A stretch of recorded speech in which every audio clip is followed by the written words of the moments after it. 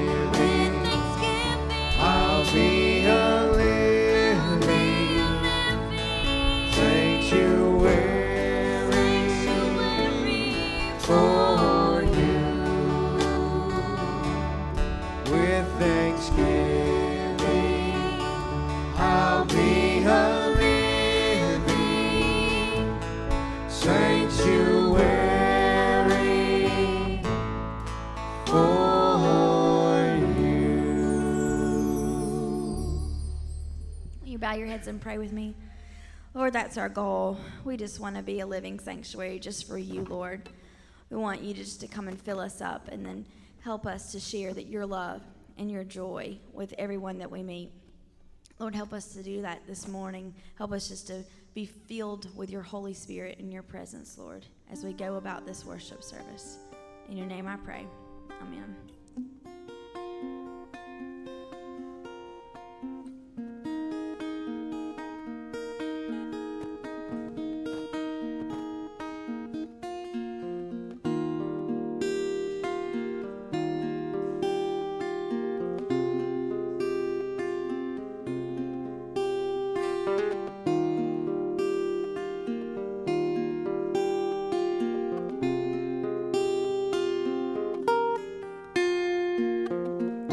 Jesus loves me, this I know, for the Bible tells me so. Little ones to him belong. It's been so long since I sang that song, and no, those simpler times of fame. Won't you please come back and take me away? Amazing grace, how sweet the sound that saved a wretch like me. Once was lost, but now I'm found. Is that song still about me? All to Jesus I surrender. All to Him I freely give. I will live and love and trust Him. Is that still the way I live? And those simpler times of fame, won't you please come back and take me away? He walks with me and He talks with me, tells me I am His own.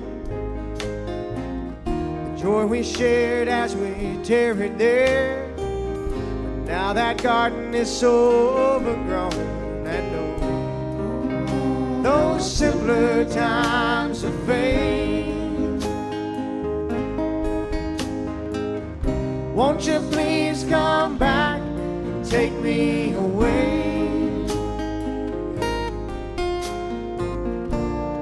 Lord, won't you write me a new song? Something to pick me up and help me along. Lord, won't you write me a new song?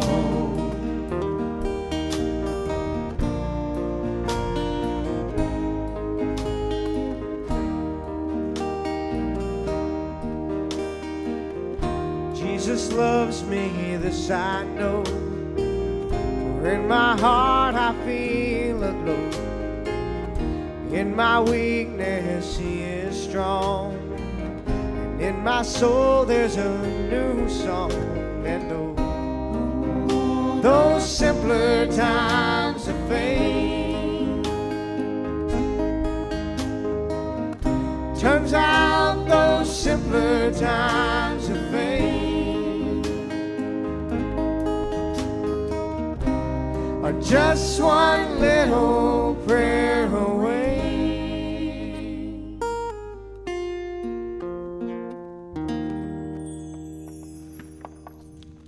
Turn and speak to someone before you sit down, and children, we invite you to come here to join us for a few moments of sharing.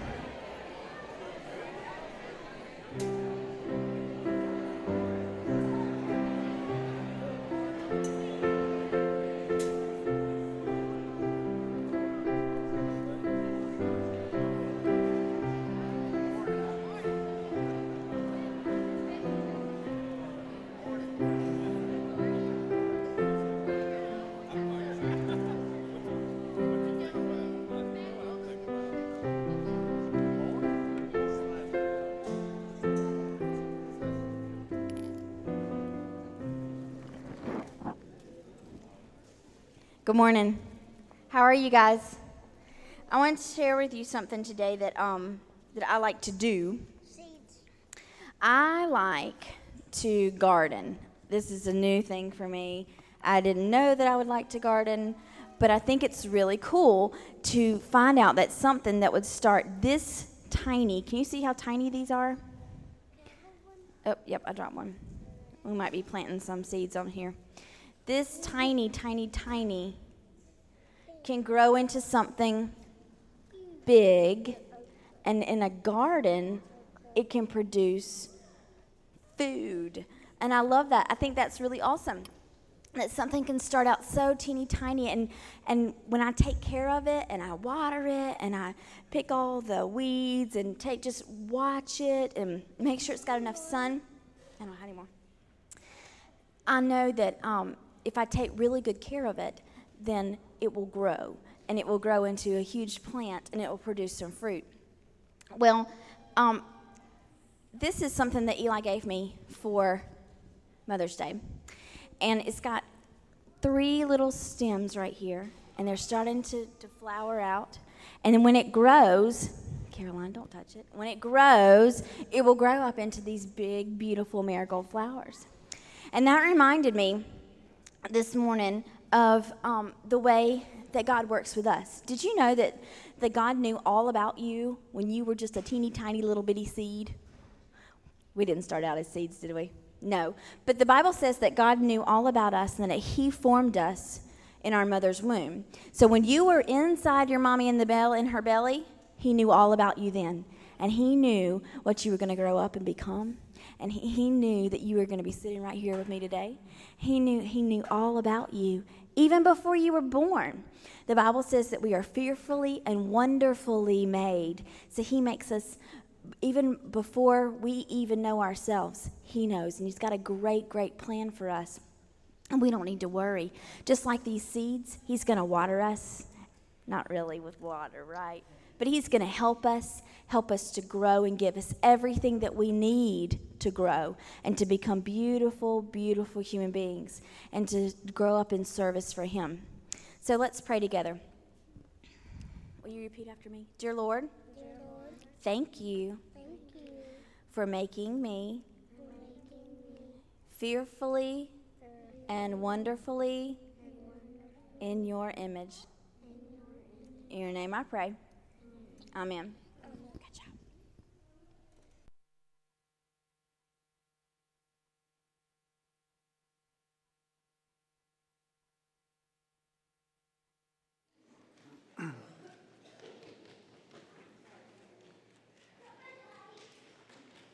I lost your tie, okay.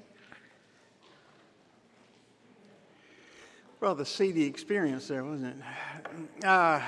Anyway, good to see all of you here this morning as we come for this hour of worship. If you're visiting with us, we're delighted you're here, and I'll say some more about that in a moment. But I want to give you first an opportunity to fill out a prayer request card if you have a concern heavy on your heart that you'd like us to join you in prayer for. If you raise your hand, we'll get you an index card. And fill something out there that you don't mind me repeating, and then we'll collect them as quick as you hold them up to indicate you're ready. John is holding up a sign back there that says, "Oh, I know why you got that up. I thought you were trying to tell me something." Okay, hang on. We do have wonderful activities going on here in the mornings and all afternoons and evenings, and so if you're visiting, there's a Sunday school class for you, regardless of your age. We'd love for you to stay for that at 10, and then our traditional service in the sanctuary is at 11. And today, if you wanted to stay, you'd get to hear two different sermons. That doesn't always happen, but you got Bill now and me later. So anyway, we invite you to hang around. A couple of announcements for today, and then I'll get Katie to come on up so she can make you one. She says, don't forget to register to join us for our Vacation Bible School 2012 at Operation Overboard, Sunday, June 3 through Thursday, June 7, 6 to 7:45 each night. Registration forms are available in the back, or you can see Katie. Come on.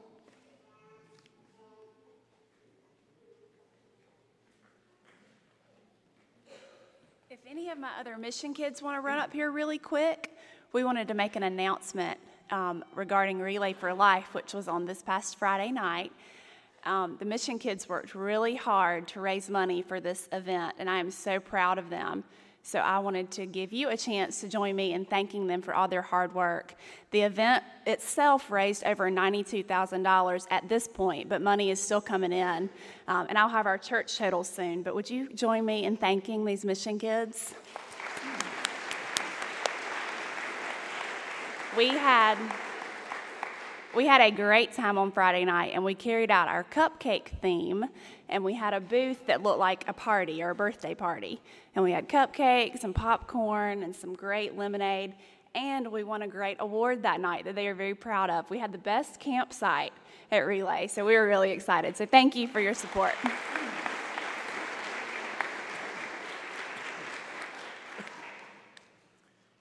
And did I hear you got a text this morning about a new baby? Marsha Mays has had a little girl this morning. Aha. That's wonderful. We are, I always heard if you keep your nursery full, other places take care of themselves in a church. So that's a wonderful thing. Do you have your prayer cards ready? If you will raise them up, we will collect them and share prayer time together. You know, as they're collecting, let me tell you that Penny and I are living in a neighborhood in Spartanburg where all the streets are named after Triple Crown winners. Like we're on Affirmed, and there's a Thunder Gulch and a Secretariat. I sure don't want to I'll have another street, but it kind of looks like after yesterday, I might have to move to that street if that's the case. 2 out of 3 now.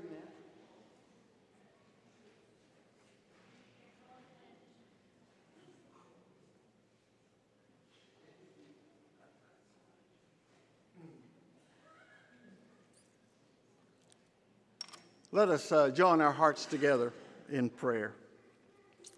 Lord, we are very thankful for this day to be together, to be able to share a smile and a laugh with one another and an embrace of your love with each other. It is a very meaningful thing to us to belong to this portion of your great family that meets here at Memorial Church, and we're grateful for this and pray your blessings upon us. And these are our special prayers for this day. For Evan Bigby, a 10-month-old who's starting chemotherapy tomorrow. For Amy Copeland, for her healing and long recovery ahead. For high school graduates and for co-workers, family. We pray for Bill Brown for healing and for his family. For Darrell, that he may turn his life to God. For family members to grow closer in their relationship with God. For Glenn Stribling, who is being treated for leukemia.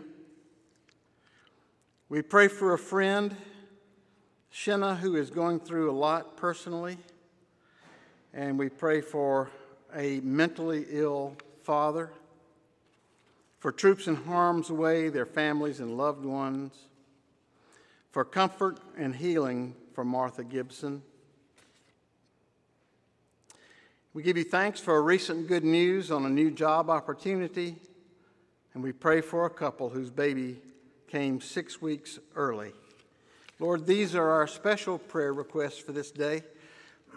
We pray, Lord, hear our prayers and answer our prayers, and we know that your heart is already united with our hearts as we pray for these, your children. For we pray in Jesus' name as he taught us to pray, saying, Our Father, who art in heaven, hallowed be thy name. Thy kingdom come, thy will be done, on earth as it is in heaven. Give us this day our daily bread, and forgive us our trespasses, as we forgive those who trespass against us. And lead us not into temptation, but deliver us from evil. For thine is the kingdom, and the power, and the glory, forever. Amen. We're privileged to have one of our usual and regular lay speakers with us to bring the message this morning, Bill Clute, who we're just glad he has not flown his aircraft in wrong places like Camp David again. So you're right, you're not going to hear the end of that while I'm here. Good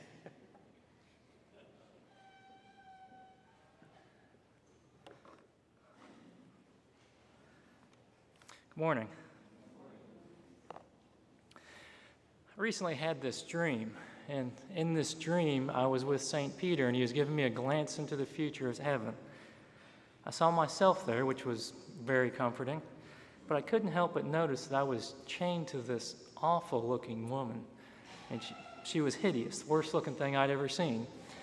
Now, you probably don't believe me, you probably think I'm exaggerating, but fortunately, a little angel gave me a picture that I could share with you.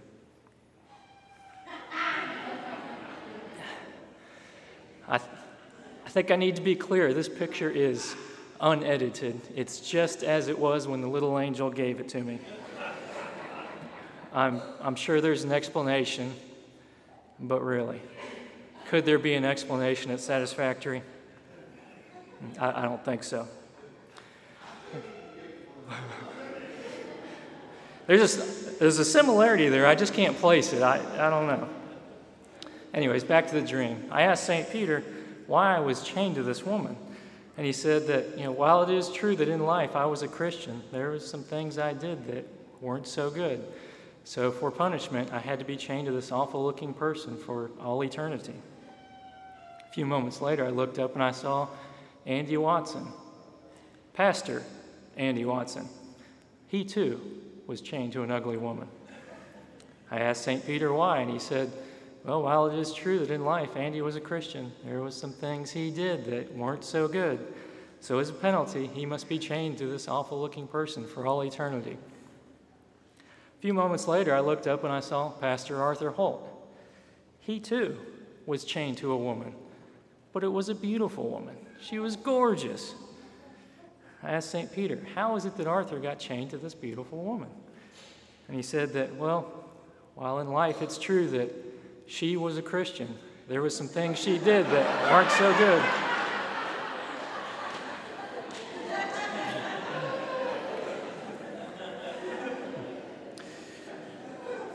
Throughout the years, Arthur and I have had a lot of fun at each other's expense, and I just want you to know it's been done out of respect for each other, and I think I can speak for my family when I say, Arthur, we're going to miss you, and thank you.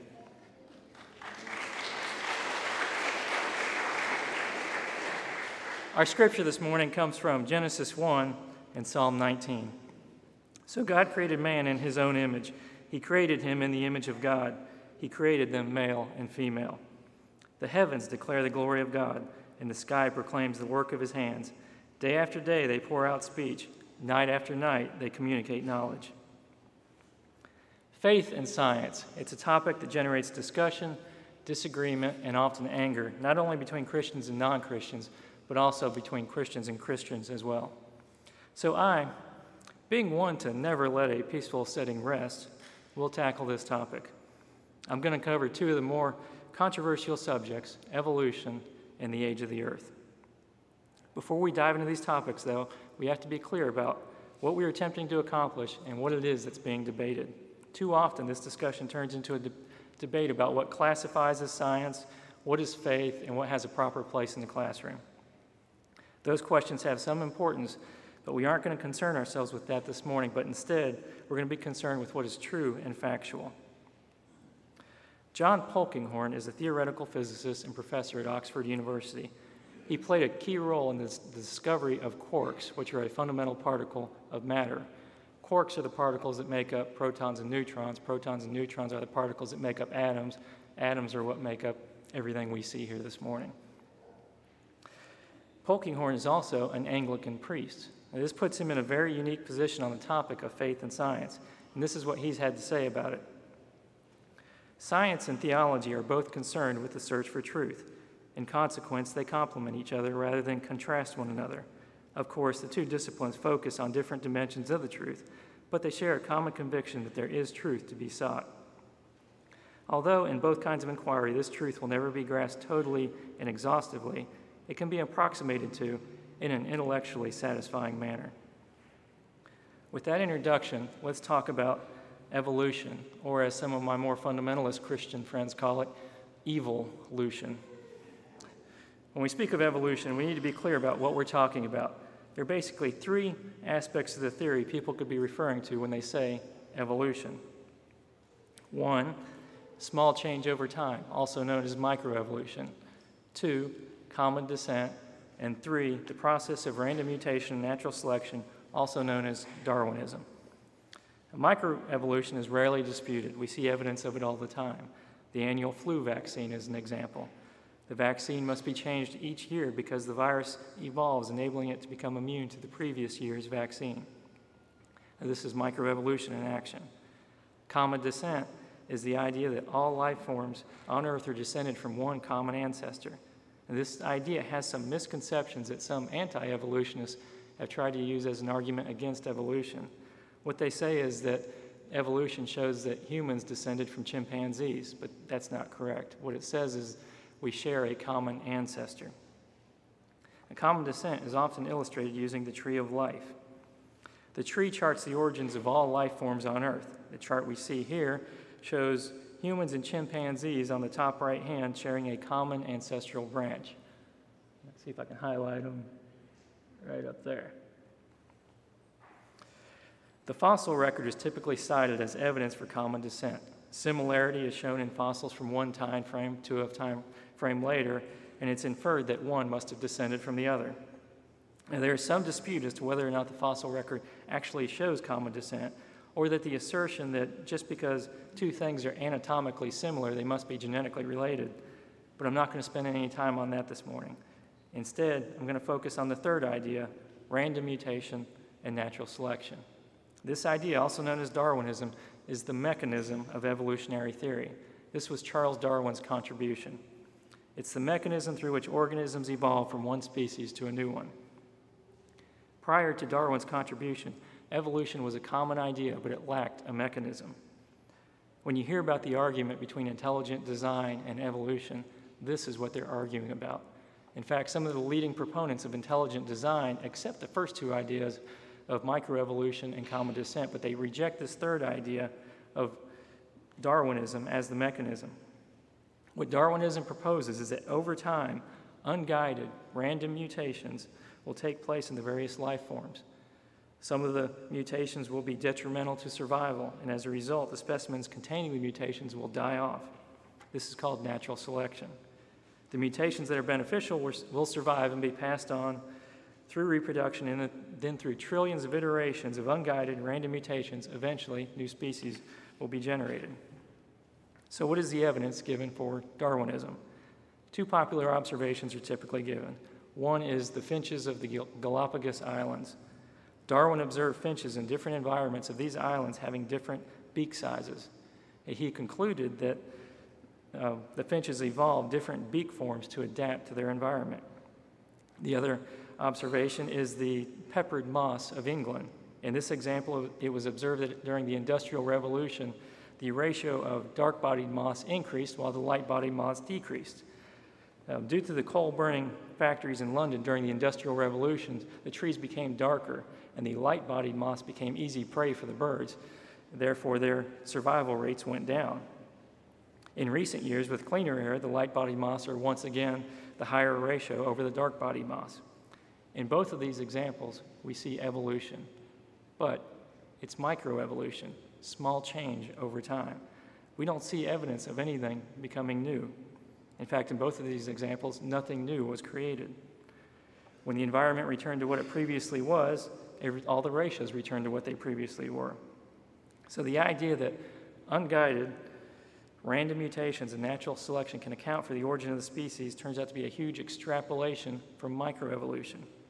Darwin believed that given enough time, billions of years, microevolutionary events would generate new genetic information in complex body parts, but at this time, evidence is lacking.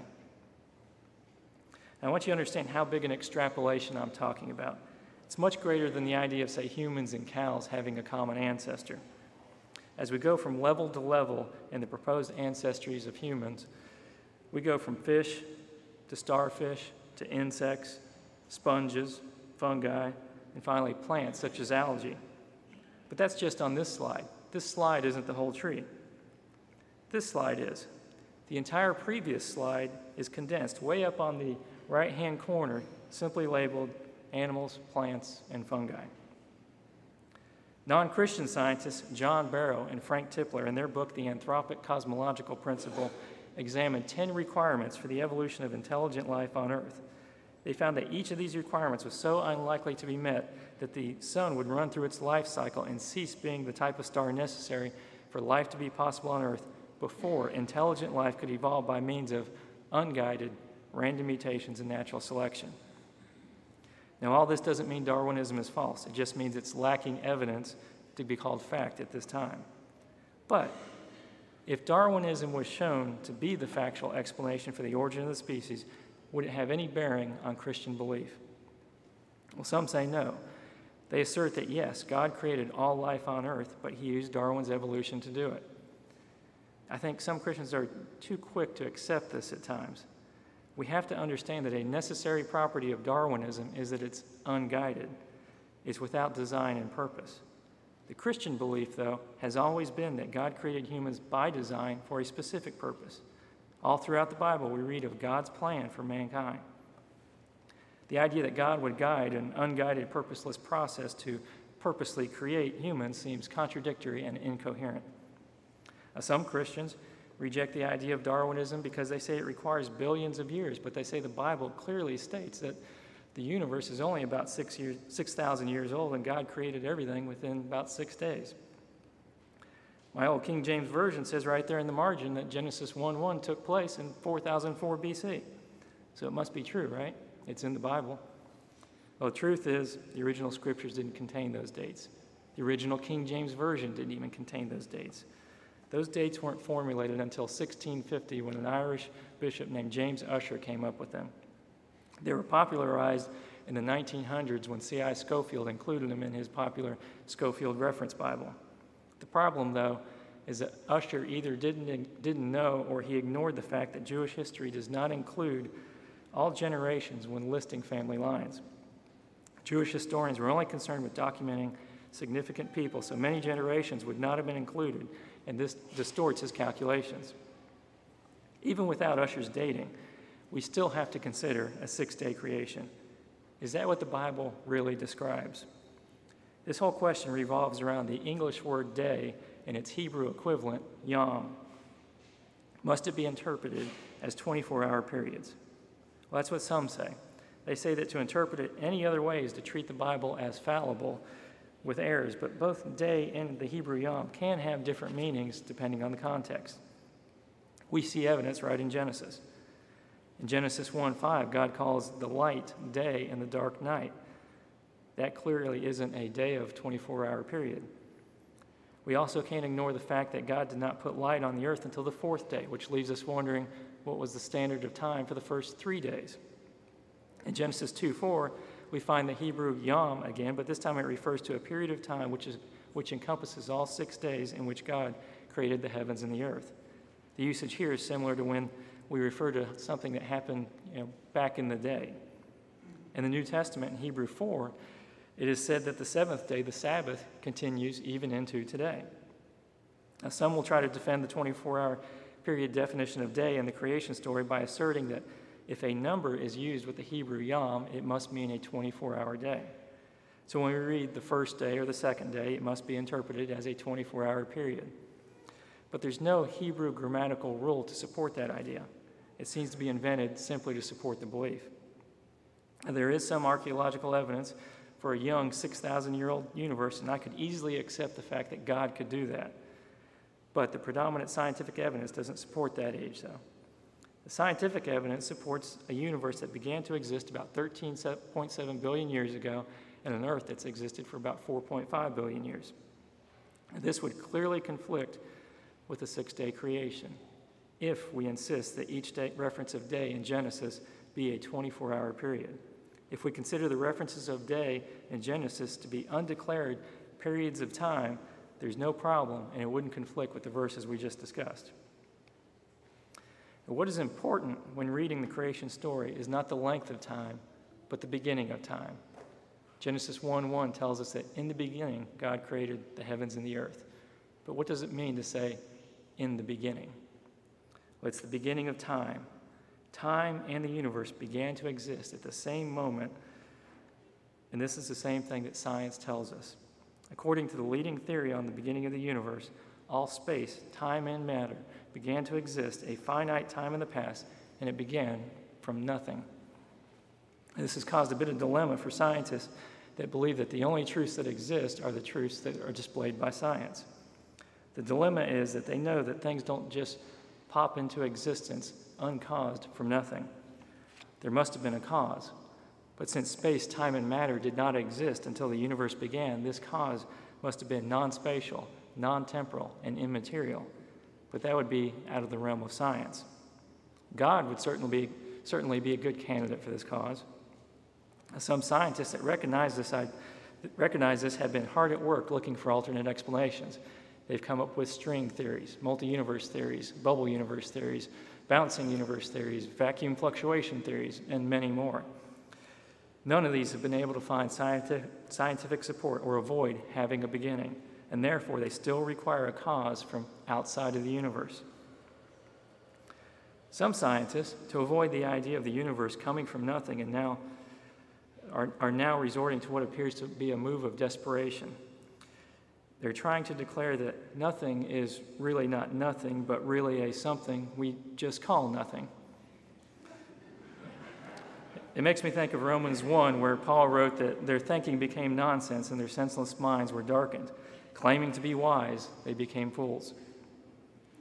The truth, which is what we are looking for, is that the leading science of our day points to the existence of God. But these ideas about creation or evolution and the age of the earth are just peripheral topics for Christianity. Far too often, evolution and intelligent design have become a dividing line between what some consider Christian and non-Christian. Young earth creationism and old earth creationism has also become a dividing line between what some consider Christian and non-Christian. But while these ideas sit on the peripheral, the central belief for Christianity is at the cross. The belief that Jesus is the second person of the Trinity, come to earth in human form, crucified, and bodily raised on the third day. These are the foundations of the faith and the hope of the Christian church. Any church that denies these truths, regardless of any good works they may do, is not a Christian church. 1 John 2 tells us, "But you have an anointing from the Holy One, and you all have knowledge. I have not written to you because you don't know the truth, but because you do know it, and because no lie comes from the truth. Who is the liar if not the one who denies that Jesus is the Messiah? He is the Antichrist, the one who denies the Father and the Son. No one who denies the Son can have the Father. He who confesses the Son has the Father as well. What you have heard from the beginning must remain in you. If what you have heard from the beginning remains in you, then you will remain in the Son and in the Father. And this is the promise that he himself made to us, eternal life. I have written these things to you about those who are trying to deceive you." Deception is rampant in our world. Don't allow yourself to become a victim. Prepare yourself, study, be aware of what is going on around you, and let the Holy Spirit guide you to the truth. Amen.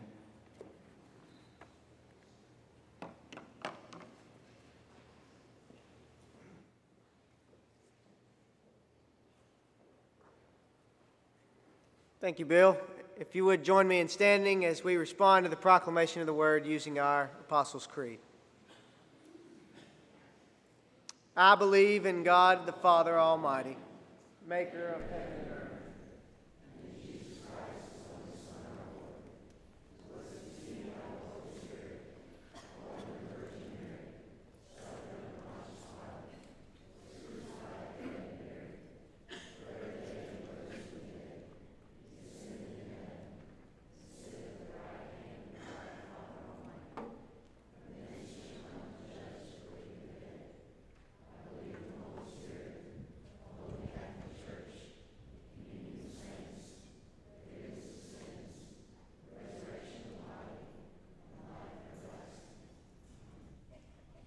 Please be seated and let us worship God by giving.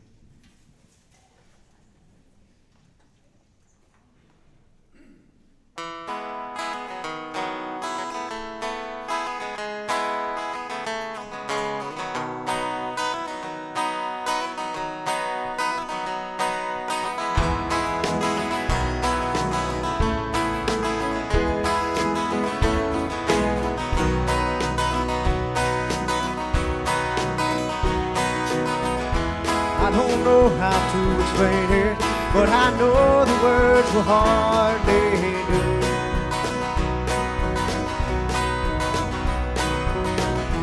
Miracles with signs and wonders aren't enough for me to prove to you.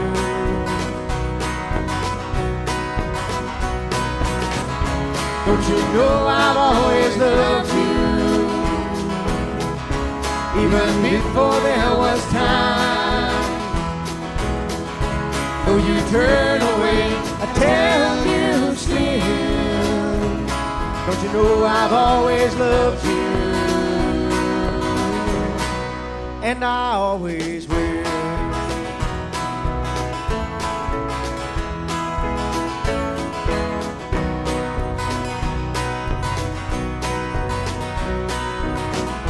Greater love has not a man than the one who gives his life to prove.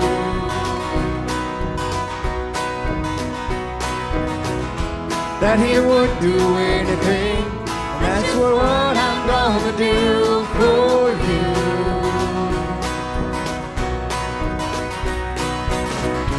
Don't you know I've always loved you, even before there was time. Though you turn away, I tell you still. Don't you know I've always loved you, and I always will.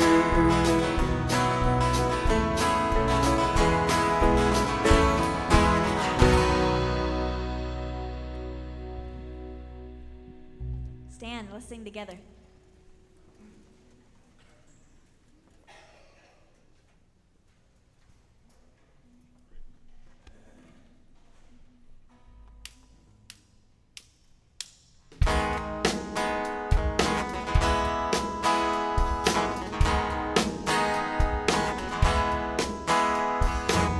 Sometimes it feels like I'm watching from the outside. Sometimes it feels like I'm breathing, but am I alive? I will keep searching for answers that aren't here to find.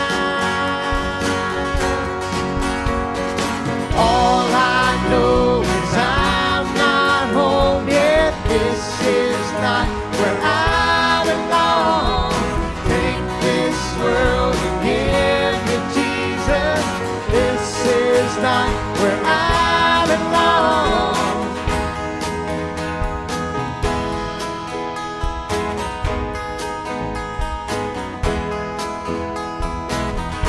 So the walls come falling down on me, and when I'm lost in the current of a raging sea, I have this blessed assurance holding me.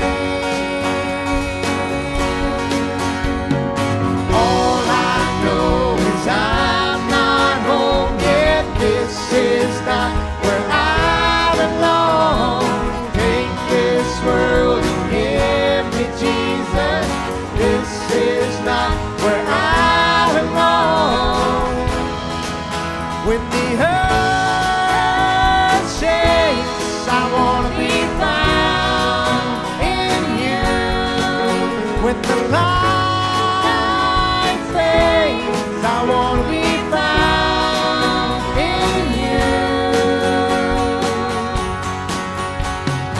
All I know is I'm not home yet. This is not where I belong. Take this world and give me Jesus. This is not where I belong. All I know is I'm not home yet. This is not where I belong. Take this world and give me Jesus. This is not where I belong. Where I belong. Where I belong. Where I belong.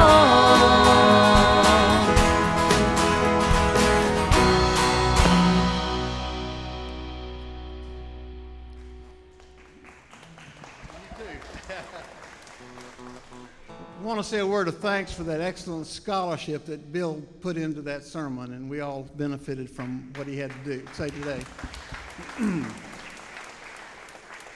I would say that I could have written it, but I couldn't have. That was excellent. May you go forth in peace this week and walk your walk with the Lord, and remember that Jesus walks with you. Amen.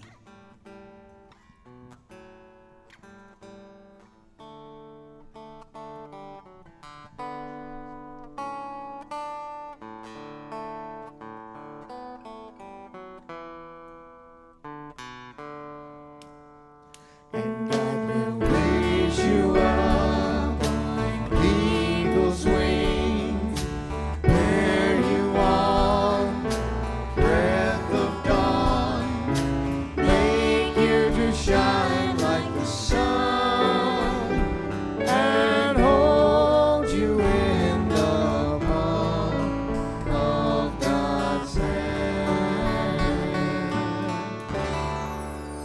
a great week.